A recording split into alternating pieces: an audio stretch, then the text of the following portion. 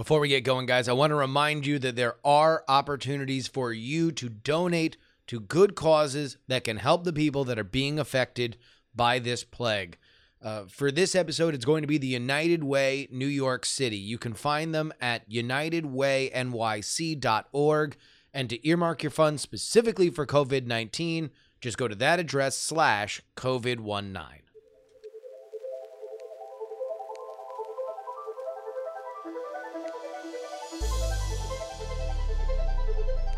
This is your hyperbole-free coronavirus update for April 1st, 2020. I'm Justin Robert Young. In the United States, as I read this at 1:13 p.m. Pacific time, there are 210,714 coronavirus cases confirmed, 4,697 deaths. The tri-state area of New York, New Jersey, and Connecticut continues to be the epicenter, accounting for 50% of the total loss of life. However, we have seen an increase in the death rate from Michigan, Massachusetts, Illinois, and Louisiana. President Donald Trump and the Coronavirus Task Force extended the guidelines suggested during the 15 days to slow the spread until the end of April. The governors of the following states have issued shelter or stay-at-home orders effective currently: Arizona, Tennessee, the District of Columbia, and Nevada. Florida has also issued a statewide order that will go into effect on April 3rd. That is your hyperbole-free coronavirus update.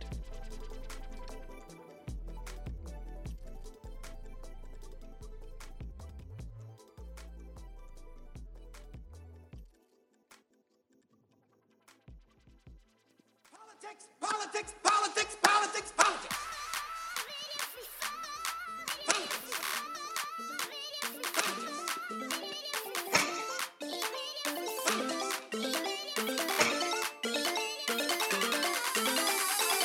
Yes. Come on. Oh, ladies and gentlemen, welcome to the Politics program.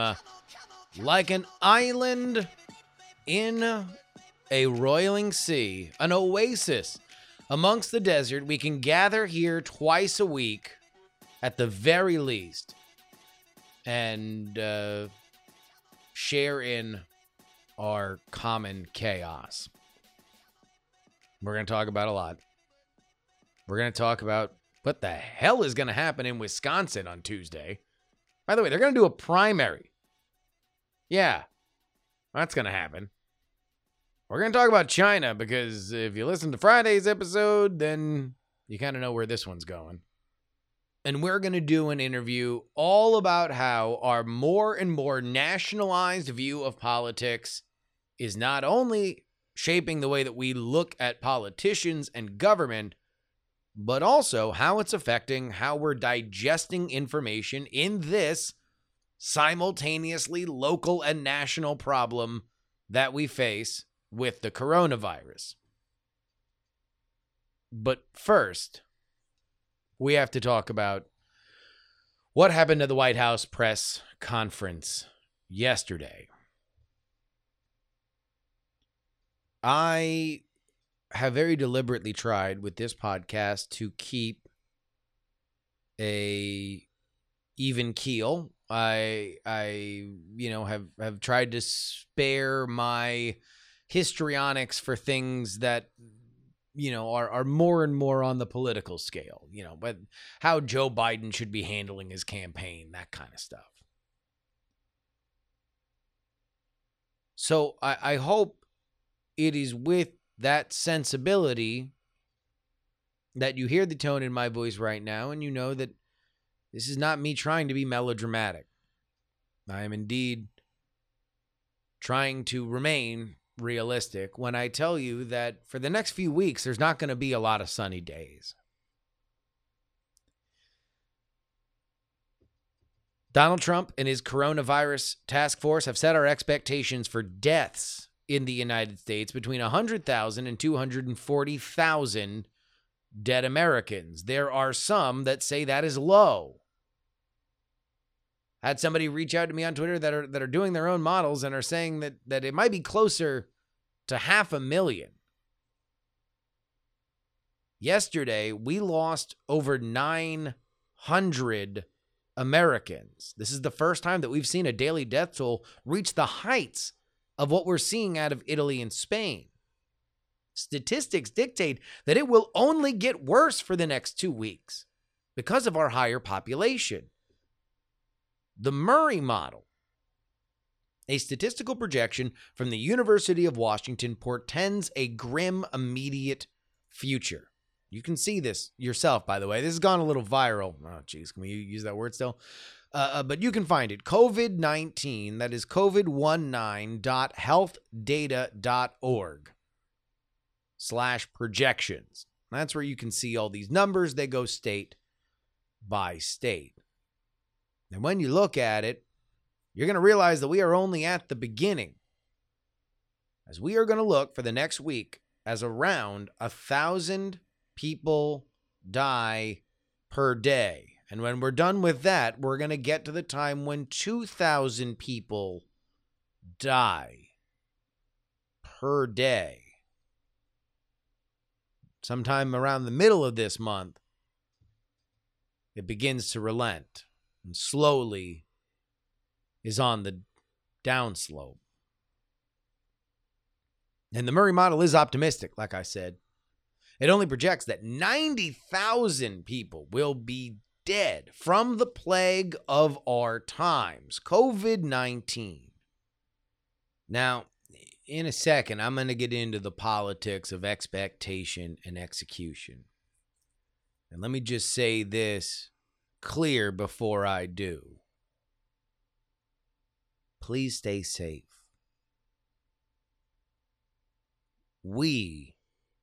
Everybody listening to this right now, we are not going to survive on partisanship. We are not going to thrive on a stubborn sense of pride, no matter what your affiliation or your previous point of view on this virus. I ask you, as the voice in your head, please humble yourself amongst the dead. Social distancing is not a guideline, it's a mandate. And it's not from the government, it's from all of us. This is not Watergate. It's not Iran-Contra. It's not Monica Lewinsky. It's not Saddam's weapons of mass destruction. This is the 1819 Spanish flu, and it is here to kill all of us. Now, the good news is that all the models that we have seen thus far are primarily based on the only American data that it has, which right now is from New York and New Jersey. These are very densely packed areas. But America, by and large, is not as population dense as those areas. We can make a difference. And I would never deny you guys your opinion, because you know how much I think that does matter, that we all contribute to this conversation. All I ask you to do is keep those hot takes on Twitter, which you can post from the secure Wi-Fi of your own home. And so it is with that we get to what this means politically. This is the first time that the Coronavirus Task Force has put a number to the projected death toll. That means something. And I am positive that the political wing of the White House was at least made aware of what this messaging was going to be. Because they now know that there are laws of gravity to how this plays out. Now, at the low end, 100,000 Americans is a gaudy number. Right now, as I speak to you, Italy leads the world with around 12,000 deaths. This would obviously be exponentially more than that, which is expected considering the fact that we have 270 million more citizens than Italy has. Of course, we don't exactly know how many dead China has. More on that in a second. In my mind, 100K looms large. If we end below, possibly far below, then Trump's private sector deal making, including even the MyPillow guy, will be looked at as effective by average Americans. If we are at 100K or slightly higher, then I don't believe he will get much extra credit, but he will at least be looked at as letting professionals address the nation competently. But if we are closer to that top of 240,000, let alone above, and those deaths primarily come from the hospital breakdown, like what we've seen in Italy, France, Spain, and the UK, then I believe that there is very little chance that Trump will be reelected. At least that's the view right now. Guys, I can't tell you that this is easy. I don't feel good doing it. I genuinely do not feel very good about handicapping the possible ways that this can go right or wrong politically, because I don't much have my mind on the politics of it all. I genuinely have my eye on the humanity of it all. The last thing I want, and I've said this before, during and after this crisis, is I don't want trivial political stuff to get in the way of good information. I thought it was very, very bad that CNN didn't air yesterday's press conference specifically, because there was good information from Dr. Fauci and Dr. Birx. Whether or not you find Donald Trump to be an effective communicator, which I don't personally, I don't think he is an effective communicator. I still believe that looking at the people that are presenting him with the data, judging them for their credibility, judging the data that they are presenting for their credibility is insanely important. Insanely important. And I don't believe that CNN, a news channel that literally made its bones on being there with cameras so the viewers could see it themselves. That was the difference between cable news and broadcast news. Broadcast news, the video went into the editor edited it to showed you what they wanted you to see. And now CNN is doing the exact same thing.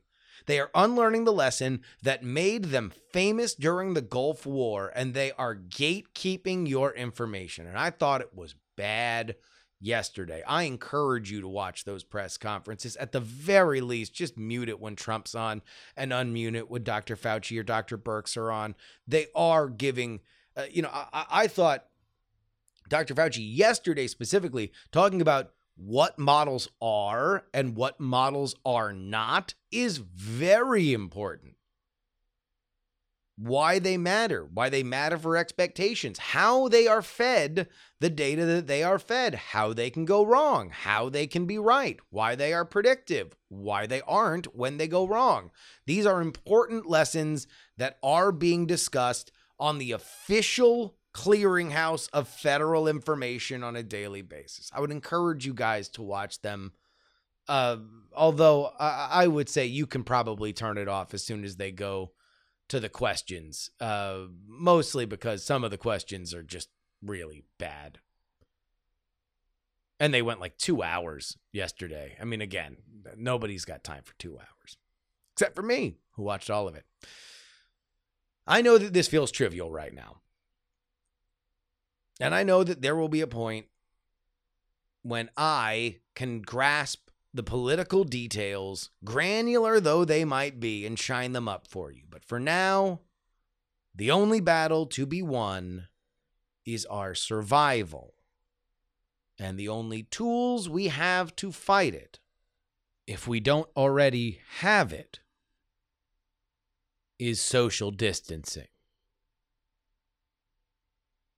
Name and your date of birth, and simply hit request absentee ballot. It truly only takes a few seconds, but if you do go ahead and request that ballot, you need to do so by April 2nd to make it easy for you so you don't have to leave the house and you can still participate in the April 7th election. Brought to you by Marquette University Law School. That is a digital ad being served to folks in the Wisconsin area because, indeed, they're going to have a primary next Tuesday. Remember those? Remember that was the point of this entire part of the year? Remember when we built up for 4 years so we could have what we've been craving, what we've wanted, and then in the middle of it, the stupid plague ruins everything? Oh, I'm sorry, I'm wound a little tight. Now, the thing I want the most in the world, I am now forced to look askance at states that dare to want to give them to me. Wisconsin is going to hold a primary, and I don't necessarily think they should. According to the Murray model projections, 9 people are going to die in Wisconsin of COVID-19 the day that this primary is set to happen. Likely because of the kind of fears that are surrounding this plague, many volunteer poll workers are quitting their posts for fear that they will get the virus. The National Guard, which was brought into Wisconsin so as to help with security and logistics, are now being told that they might man the polls. Bernie Sanders has explicitly called for the primary to be delayed. Joe Biden has used his get out the vote effort to encourage people to get mail-in ballots. And that's really kind of the hole in the sheet for this, is that all the politicians that really want this to go on, they're all saying, well, request mail-in ballots. And even the governor said, well, just mail everybody mail-in ballots, or mail everybody requests for mail-in ballots. But as we discussed with Eric Geller last week, that's easier said than done. You know, there are very specific kind of rules you have for stuff like this. So why is it happening? Why are sitting politicians in any way encouraging people to leave their house and gather en masse to do anything? Well, it's not just about Bernie and Biden. There are also crucial down ballot races that both parties want to see completed, even if it's into the incline of the steepest part of our national death curve. A Wisconsin Supreme Court seat where an appointee of Governor Scott Walker is going against a democratically endorsed candidate. The result to that could directly affect a fight over voter registration in what will be a key swing state in 2020. Also, the mayor of Milwaukee, of course, biggest state in the union. But, I mean, really? Really? Move the primary. There are lawsuits now that are currently out. I guess that there's going to be a ruling on it possibly later today. You might already know the result of this by the time that you're listening. But the fact that politicians are saying just get an absentee ballot, and there's been a lot of them. Apparently around 1 million Wisconsinites already have their mail-in ballot. That's more than the 250,000 that used them in 2020. But this is just to focus on you can just get a mail-in ballot instead of please don't leave the house. You can't just sweep please leave the house under the rug, or we're going to allow people to leave the house. Either you close down all physical polling and you say we can only do absentee ballots, and therefore we are going to extend the deadline until we can get enough absentee ballots for anybody who wants one, or you just move it. You move it later. Like I said, you're probably going to know the answer to this, but I'm just imploring to the governor of Wisconsin, who's a Democrat, to the Republican-held legislature, please, I'll put it in language you understand. Think about your phony baloney jobs. Think about what's going to happen when you get the National Guard sick. Think about that. Is that going to look good on your resume? I don't think so. Politics. Headline from Bloomberg News. China concealed extent of virus outbreak. U.S. intelligence says. This is an article by Nick Wadhams. And for my money, my favorite White House press corps member, someone who covers the president every single day, Jennifer Jacobs. She is of Bloomberg, but I think she does a fantastic job. Big shout out to Jennifer Jacobs. Here's the lead here. China has concealed the extent of the coronavirus outbreak in its country, underreporting both real cases and deaths it suffered from the disease. The U.S. intelligence community concluded in a classified report to the White House, according to 3 U.S. officials. Now, this story winds up coming out because there are probably people that are on the White House side that know because they have eyes and they are aware that the country of China likes to misrepresent things because they're an autocracy that runs the media, that China was doing exactly this. And so they get a report from the intelligence community. So now it's not the White House saying it, because I'm sure they have to maintain on some level a relationship between Trump and Xi. But at the very least, you can have somebody with some kind of authority say, well, this is obviously a fib. I told you guys on Friday that China was lying. China is lying, and I think they're still lying. I think that they still have an outbreak there. I honestly don't think that they would have taken the steps that they have taken up till now unless they still have a problem.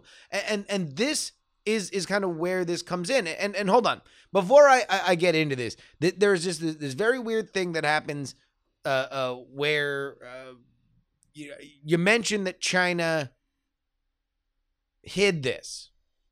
You mentioned that China knows more than they let on. You mentioned that China, I mean, imagine what the news stories would have been if China was saying, hey, we have 10,000 dead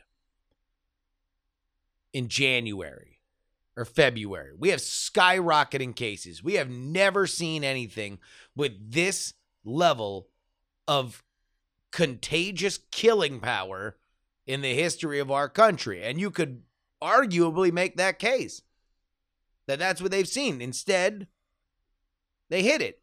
And I'm not saying, and this is what bugs me, I'm not saying that the United States did a great job. I'm not saying Italy did a great job. I'm not saying that the UK did a great job. I think that, yes, you can know your teammates here on the world stage and understand that if China says they have a minor outbreak, that they might have a pandemic on their hands.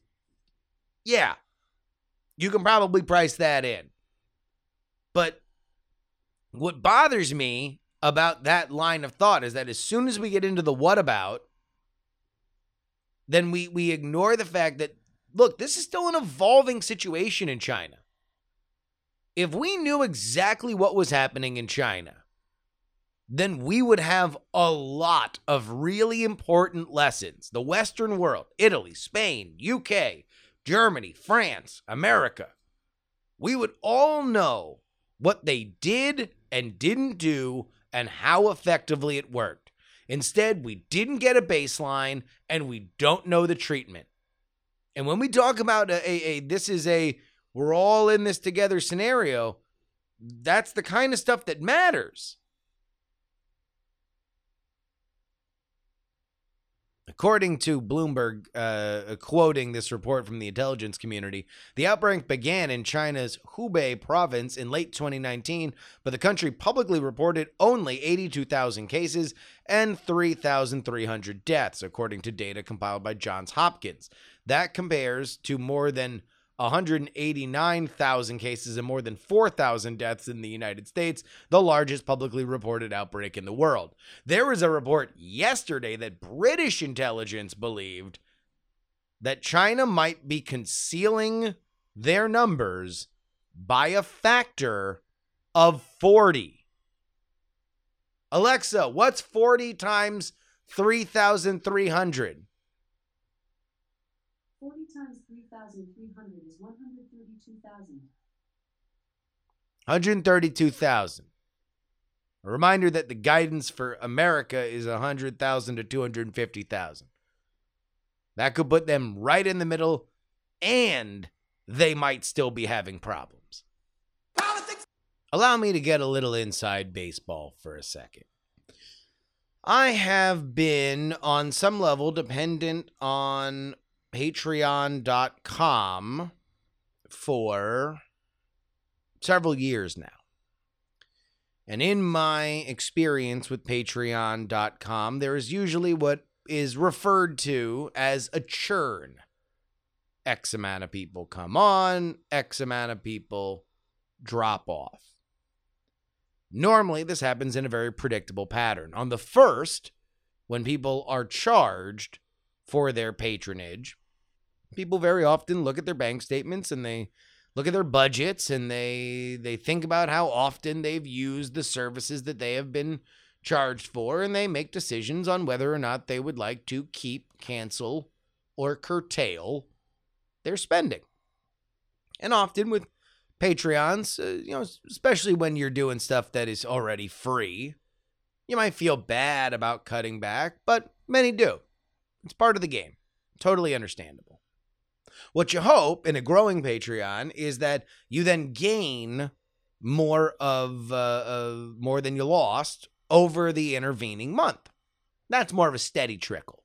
But usually all the exits come on either the first or the second. I have spent the majority of today with a rock in my stomach. At least I did in the morning. Because while I've been on Patreon for a long time, I've never been on Patreon during uncertain economic times, let alone a likely recession, let alone a possible depression. So, on this, the most cruelly placed of April Fool's Days, I waited on my Patreon page for my notifications, and I will make sure that I refresh this so I can tell you right now what our losses are. And as this is refreshing, let me just tell you right now that I understand right now. I mean, this is something that I have told any and everybody that has reached out to me, please do not feel bad. Please do not feel bad about the fact that you need to drop off. All right, we are refreshed here. And we've got 3 new patrons. And we've lost nobody. I know these have been sappy the last few weeks, and eventually we'll get back to normal where I can tell some jokes and we can just be a little silly about it. Maybe I can get back to some of my, pro wrestling carnival barking. But the joke I've been making amongst other people who have decided to pursue this kind of career of independent media is that we accidentally stumbled upon the only safe jobs in media. And these are people that have worked at big corporations, big and small, right? Well, let me tell you something that's happening. The Gannett newspaper chain has announced furloughs and layoffs because the ad market crashed. There ain't no more advertising. If there's no business, there ain't advertising. And people don't want to put advertising dollars into a market where nobody has any money unless you are in a very specific kind of business. Go ahead and listen to all your other podcasts. Notice what you're not hearing. A lot of the same ad buys that would have come otherwise. I would not be shocked if we see layoffs from some of the bigger players. I wouldn't be shocked if we see the News Corps and the Viacoms of the world start, the NBCs of the world start laying people off. Like, this is the safest job in media. And it's here because of you. And I can only say that this is a gift for which I will never be able to repay. And I can only continue to soldier on because now I know, beyond a shadow of a doubt, how much you guys care. So thank you. TakePoliticsSeriously.com. Our guest today is Dan Hopkins. He's a professor of political science at the University of Pennsylvania, and you can find his 2018 book, The Increasingly United States: How and Why American Politics Nationalized. I get it.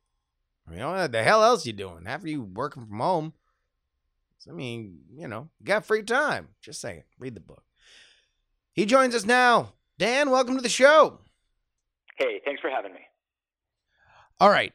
Now, this is something that it tends to be a recurring topic whenever we kind of take the 1,000-foot view of our modern politics, and that is how we went from what were effectively regional contests that had national collection in parties to where we are now, where not only are parties increasingly nationalized, but our voter identity is increasingly nationalized. Well, where is the point where we can start to see this change? That's a great question, and I think that it has, in part, it depends on exactly what we mean by nationalization, and I certainly think that the 1970s were a period when you could really see the fact that the United States was not yet a fully nationalized polity, where there were lots of Republican governors in heavily Democratic states. There were lots of Democratic governors in heavily Republican states. And then starting about 1980 and then ramping up in the mid-1990s, you see increasingly nationalized voting patterns where it becomes harder and harder for Democrats to win in Republican-leaning areas and for Republicans to win in Democratic-leaning areas. So it's sort of ratcheted up over time, but I think you can really start to see rising nationalization and voting patterns in the 1980s and even in a more pronounced way after 1994. And what is obviously 1984 is a very a big moment, a turning point. Is there a specific issue that leads things to cut through nationally? I think that there are a whole set of issues over time that jointly produce a highly nationalized politics. I mean, I think that in part, you can look back to the Civil Rights era and the fact that a very effective strategy of civil rights organizers was to nationalize that conflict, a conflict that had originally been obviously not entirely but principally confined to the southern states, then became a national conflict and led to the reorientation over a generation of the Republican and the Democratic parties. And I think that the end of the quote-unquote solid South, a South that was solidly with the Democratic Party, was critical in producing today's nationalization. That if you have a part of the country that the region as large as the South, that is devoted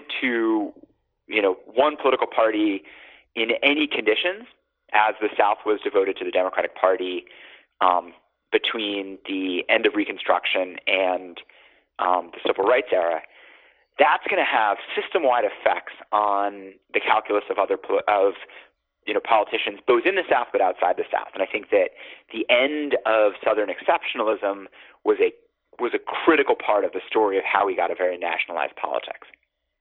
One of the things that I always am fascinated by, because I am a part of the media and I am therefore physically and mentally incapable of not making everything about us, is that you have newspapers which are almost totally regional with invisible elements of wire services kind of peppering in some of the bylines, radio and television, at least broadcast wise, that are also predominantly regional. But then in the mid 80s, moving into the 90s, as we see things getting more national, we have cable, which is one signal that goes out nationally, if not internationally.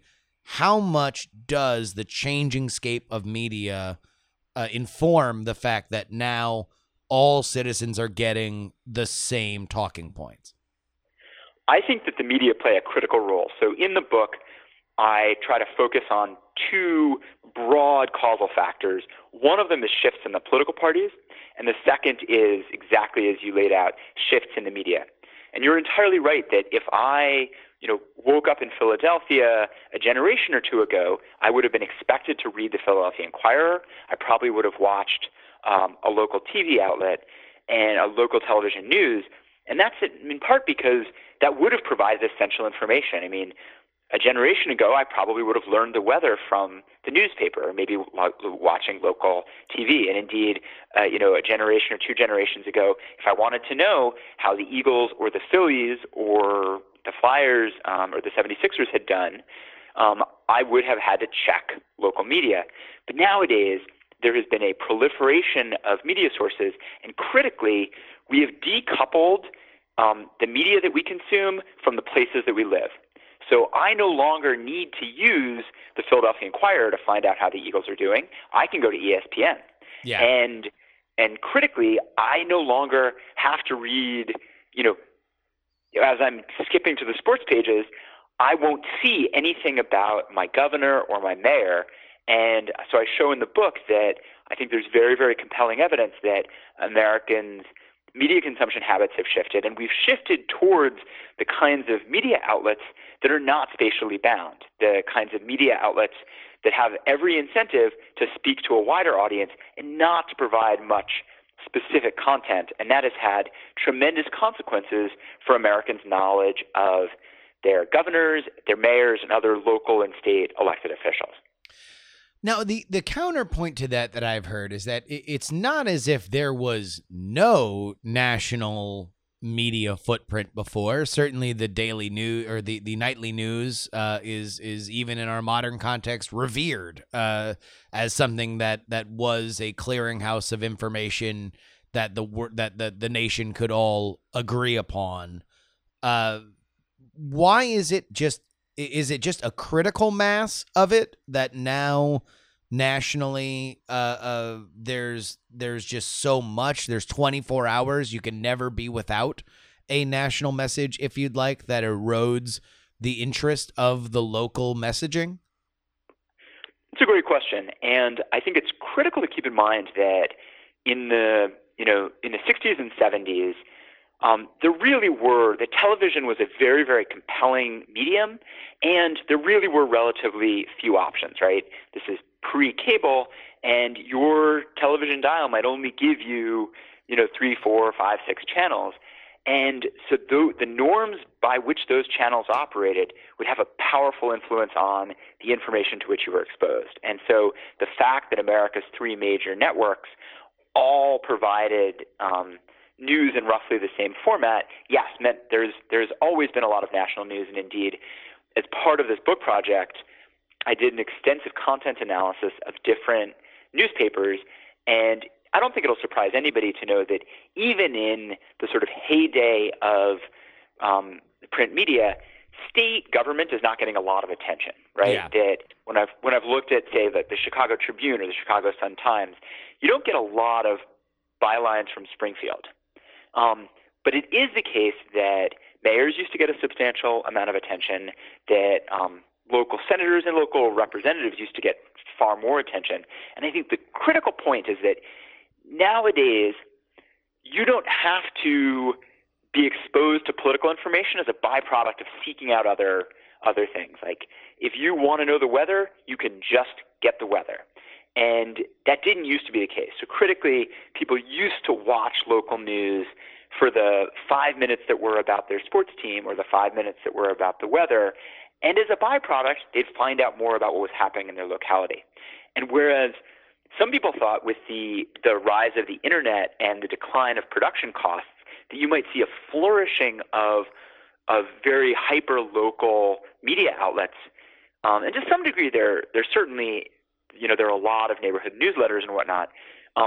But there has been a decimation of city-based and more regional newspapers, radio stations, and television news outlets because at the end of the day, the people who are seeking out political information are motivated by nationalized identities. They're motivated by taking sides in national political fights, and they're only really interested in state and local politics insofar as that is some sort of pale reflection of the battles they really care about in federal politics. Who has seized this trend the best? Is there some class of politician, be they in Congress or obviously the president has always gotten a lot of attention, but is there anybody that has gained the most from being now in this increased spotlight? That's a great question. And in part as a social scientist, I tend to look at things not in terms of short-run winners and losers, but in terms of sort of broader structural factors. But I do think that given that the Democratic Party had been the dominant party up until about 1994, at least at the congressional level, and had built that dominance on its diversity, on its heterogeneity, on being a wide, offering a big tent, and so being able to incorporate both quite conservative Southern and rural representatives, along with very, very liberal Northern, Northeastern, Californian representatives. As politics becomes nationalized, what you see is that incumbent politicians get less and less of an advantage just for being incumbents. And so a generation of Democratic politicians who had won not because their voters were loyal Democrats, indeed sometimes their voters were leaned Republican, but because they were seen as delivering for that district, that mode of politics and that advantage to incumbents declines. And given that the Democrats had been particularly dependent on having a broad coalition that spanned from rural areas to the cities, until quite recently, the Republican Party has been more advantaged by nationalization than the Democratic Party, and that's partly also just a function of our political geography, the fact that Democrats are heavily concentrated in cities, and that level of concentration in cities means that, if you then refract Americans' political voices through the districts of the House of Representatives or through, states and then produce electoral college outcomes or Senate outcomes, you're going to advantage the party that has broader support across space, which today is the Republican Party. That's interesting. So there is just an inherent kind of advantage to building a coalition then. Oh, absolutely. I mean, America is a country of almost 330 million people, and both political parties have to build coalitions, but the Democratic Party is also, given that the core of the Democratic Party it's increasingly an urban party, and urban and suburban, and those voters are stacked in a relatively small number of places. As a result, you get heavily concentrated Democrats, and the Democratic Party is at a disadvantage if what you're doing is not competing for the most votes, but the most seats in some sort of spatially designed legislature like Congress. Yeah. Now, you mentioned new media and where the internet has taken us from there, because that would seem to be if the zenith of infinite space to fill in a 24-hour news schedule plus one national voice, which is what like a CNN, a Fox News, or an MSNBC is comparative to television in the past. then the internet is kind of the bandwidth strength taken to another level, while narrowing down the audiences that flock to it. So are we seeing any kind of breaking down, if even on different lines, like by very specific niche opinions when it comes to the internet? Is there any eroding of some of the nationalization, or does it increase it? That's a great question, and there are a number of factors at play here. It used to be that Americans, when Congress was dealing with legislation that affected, say, doctors, that then they would work with the interest groups, and they still obviously to some degree do. The American Medical Association and other interest groups around hospitals and insurers still play a role. But one of the challenges is that classical kind of federated model of grassroots organization, where maybe there are chapters locally or at the state level that then feed into some national federation, those kinds of mass membership organizations have been on the decline. And I think that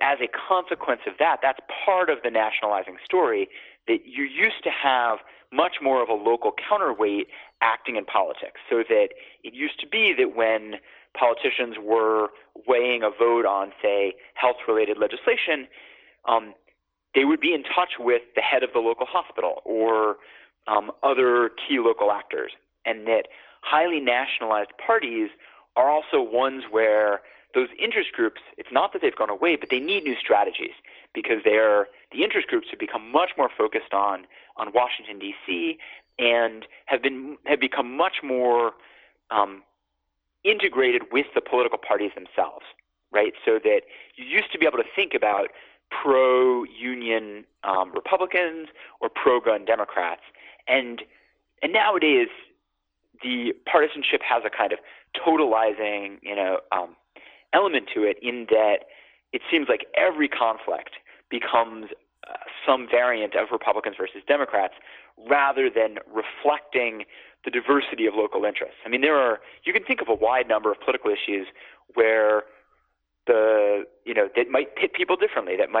Some issues may pit rural areas against urban areas, but other issues may pit, for instance, energy producing states versus energy consuming states. And our politics nowadays is just not set up to handle that kind of diversity. Everything is projected into the same Republican-Democratic fight, and those issues that don't work well in the kind of Republican and Democratic framework become those issues on which we're gridlocked, and we just can't move forward. Now, you've seen over the past few elections a real rise in inter-party fighting. The fight amongst the Democratic Party that is raging on and obviously interrupted by the current events of the moment. But Donald Trump was somebody that was loathed by the Republican Party structure until he wins. Have we kind of crossed peak nationalism, and now they are straining against the two buckets that we've been consistently trying to fill? I think that's a good question, and I certainly think that when we try to take a country with as many diverse voices and challenges as the United States and put everybody into one of two buckets, there's going to be a lot of issues, and there are going to be a lot of groups that don't feel well represented by that system. And I do think that there are ways in which Bernie Sanders or Donald Trump have harnessed some of the concern and the angst that emerges from people who feel like the current political system is not effectively reflecting what they would want to see. At the same time, I would caution us against too close a kind of correspondence between the rise of Trump or these anti-establishment candidates and the nationalizing trends in politics, in that you certainly, you can think back to a whole set of contested conventions. Like I had earlier mentioned that the 60s and 70s were a period when politics was not especially nationalized, but nonetheless, the contestation, the fights over the Democratic nomination, say in 1968, were heated. Oh, yeah.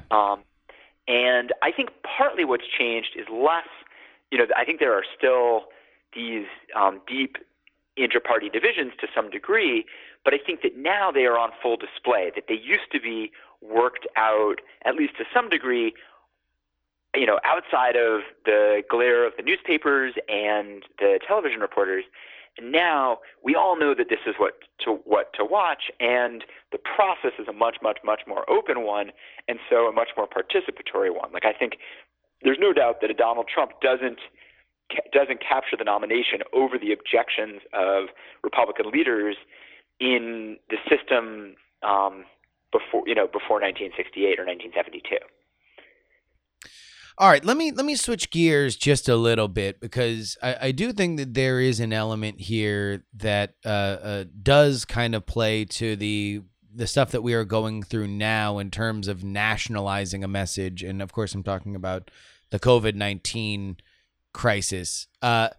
This is obviously a national emergency, as so declared by the president, but in our massively diffuse country with 330 million people spread over a large landmass, it is also a local story, as the actions that are taken locally matter greatly to our national trends. Do you think that we are in a better or worse situation media-wise with such a national heavy focus? That's a great question. And I think that partly the strength of American federalism is that it allows us to tailor different kinds of policy responses to different places. So in the wake of Hurricane Katrina, I had done some research in Louisiana and Arkansas and Texas looking at how those communities responded to the evacuees.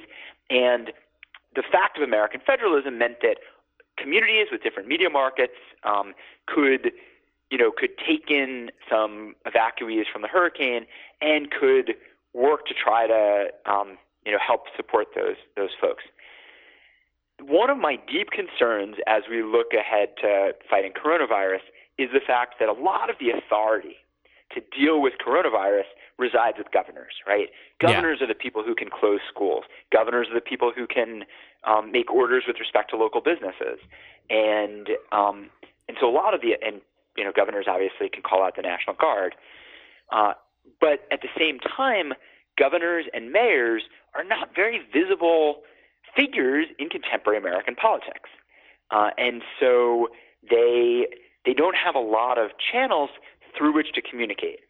And yes, the New York Times may cover Andrew Cuomo's press conferences, but one of the things that I worry about is that if, as this crisis proceeds, it becomes more and more important to give different messages to people in different parts of the country, it's going to be very, very hard for governors and mayors to sing a different tune in different places, right? So I think that our nationalized media can be an asset if what we want to do is get the 330 million people in this country to do something together. But at the same time, if what we need is to provide local information to people about what to do if they get sick or when it's safe to reopen businesses and schools, I worry a lot that our highly nationalized media environment is going to be one in which people just don't know whom to trust or where to look for this kind of information. And I've seen this in the surveys that I do, where I'll ask people, just describe your mayor or governor. Let's say you had to describe your mayor or governor to somebody from another place. And people's responses, they're very, very apologetic, but they'll often say, hey, I'm sorry, just a moment ago they were telling me how passionately they felt about national politics, but they just don't know often that much about local politics.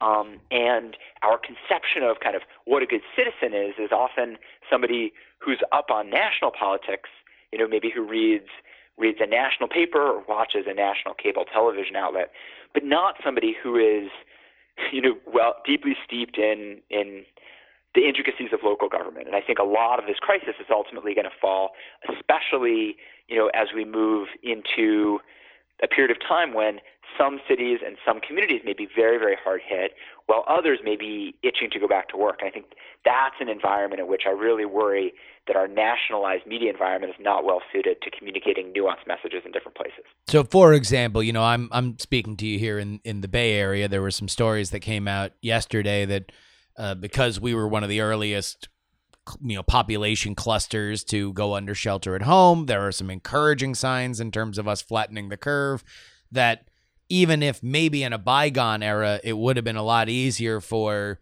the Oakland Tribune and the San Francisco Chronicle and the local television stations to say, all right, local government is saying that maybe we can open this up a little bit more. It's much harder to do when that would be blaring national news, and now the natural conversation would be, well, if them, why not us? Or if we're still suffering, why do they open up? What is different? That's a harder conversation to have. Absolutely. But on the flip side, you can see this playing out with questions around supplies. If this crisis hits different places at different times, in theory, we could then move key assets like ventilators or other resources from place to place. But obviously, in a highly nationalized environment, no governor is going to let a ventilator leave his state right now because they may well want it in a week's time. Yeah. And so I guess there is some element of, well, I guess there really is an element of benefit to a national centric media market when, I don't think we would have been able to ring the bell on how serious this is and for people to take it as serious if we didn't, right? Like, the big news, obviously, as we record this, is that the president's coronavirus council came out with a very grim outlook of 100,000 to 240,000 people dead, and that there could be an outer idea of 2.2 million. I don't know that, at least anecdotally to me, seems to have scared a lot of people, and probably for the better. I don't know if that happens the same way if we're now relying on every local radio bulletin or local television station or local headline writer to interpret that in the same way. Yes, there are moments, and I think what I worry about is less. I think there are advantages to having a highly nationalized politics. I think there are advantages to having a more decentralized politics. What I keep coming back to and what I really worry about is when there is a mismatch between our attention, which is increasingly nationally focused. And yes, there are advantages to that. We can take a diverse nation of 330 million people and we can shut down economic activity with surprising speed, right? But on the flip side, what I worry about is the mismatch between citizens' attention and which is so highly national, and the authority in the federal system, which often resides at the state and local levels, and that as much as we may be focused on what's happening in Washington, D.C., a lot of the critical decisions are also going to come from governors and mayors, and if we want those governors and mayors to be accountable for those decisions, we need to live in a world where information about the decisions they make is going to reach voters. Well, I'll tell you what, I'm very, very glad that we had this conversation, because I do think that no matter where we stand on the benefits or the perils of it, it is important for, especially now when information is literally life or death, that we have an idea of the system that we are dealing with. And for that, we have to thank Dan Hopkins, a professor of political science at the University of Pennsylvania. You can find his book, The Increasingly United States, How and Why American Politics Nationalized, available now. And I'll tell you what, folks, looks like we got at least another month where we're sitting inside, so now would be a good time to read it. He is also currently working on a book about how Americans think about the Affordable Care Act. Dan, thank you so much for taking time out of your day to speak with us. Justin, thank you so much for all the attention to these important issues. politics. All right, before we wrap up, I want to go ahead and get to our emails. theyoungamerican@gmail.com. That's where you can send us some feedback here. My mom sent me an email, and then she followed up via text message to ask whether or not I'd read it yet, so I'm going to read it now. My mom writes, the supply chain, which I guess the headline here is, my mom has worked in supply chain logistics from China specifically for, I guess 2 decades at this point, maybe even a touch more. So she wanted to explain what supply chains were. And so here we go. My mom is explaining to you what supply chains are. We begin. A supply chain consists of 3 main elements: the manufacturer, the distributor, and the consumer. All 3 depend on each other to function, and consistency is the key. Both the manufacturer and the distributor have inventory planners upon whom they depend on to make sure that the manufacturer has all the essential raw materials required to manufacture their products, and the distributor has enough product to supply to meet consumers' demands. But here's the key. The inventory planners for both the manufacturer and the distributor rely heavily on historical data, i.e. past purchase and usage. When demand spikes drastically, which is what's happening right now with, let's say, toilet paper, hand sanitizer, and wipes, it sets the whole delicate balance of a supply chain upside down.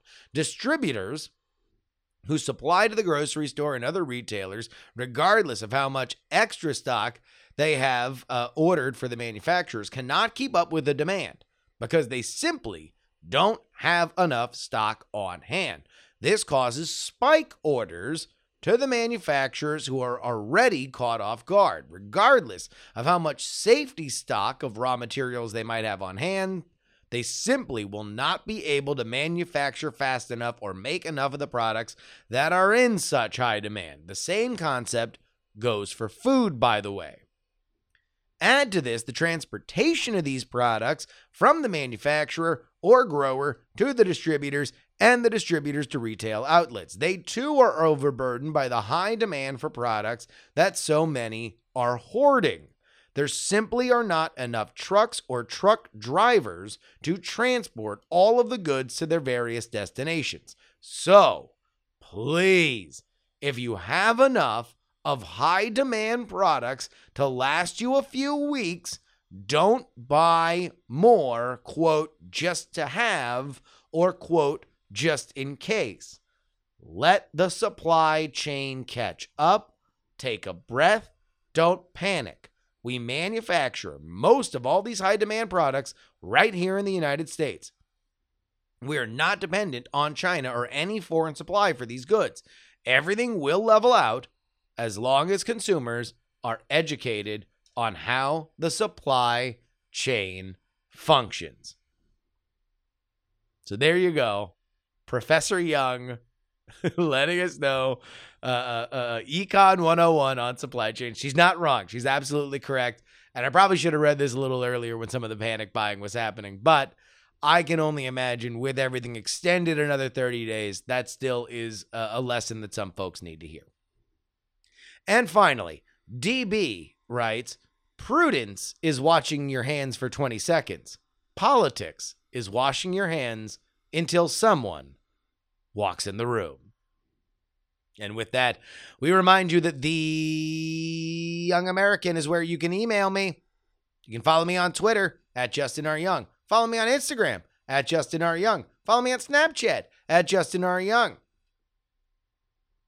Till next time, we want to thank our Titanic $10 tier, Brad, Thor, Nomadic Terran, ya boy Craig, Robert, Olin and Angela, Dustin, Richard, Kilowatt Podcast, Darren Kitchen, Daily Tech News Show, Milk Leg, Scoop, J. Milius, Paul Thompson, Jonathan Scott, The Jen, Nicholas, Adam, Zach, Chad, Andrew, Peter, Nick, Frozen, Jim, DL, Lindsay, Steven, Adam, D. Laser, and middle-aged Mike.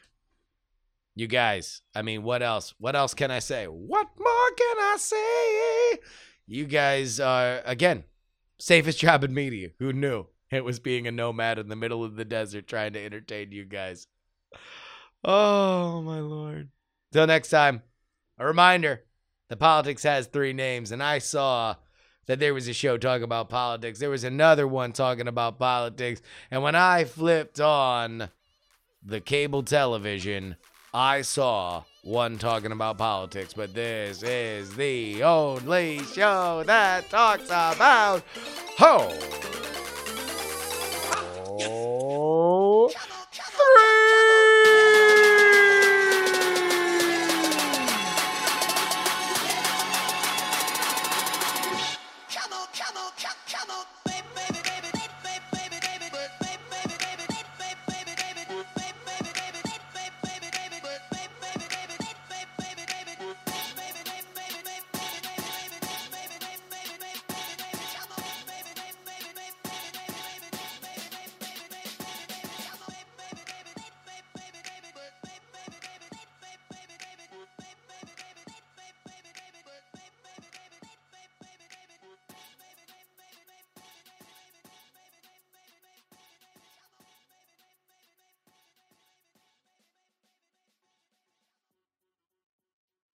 Diamond Club hopes you have enjoyed this program.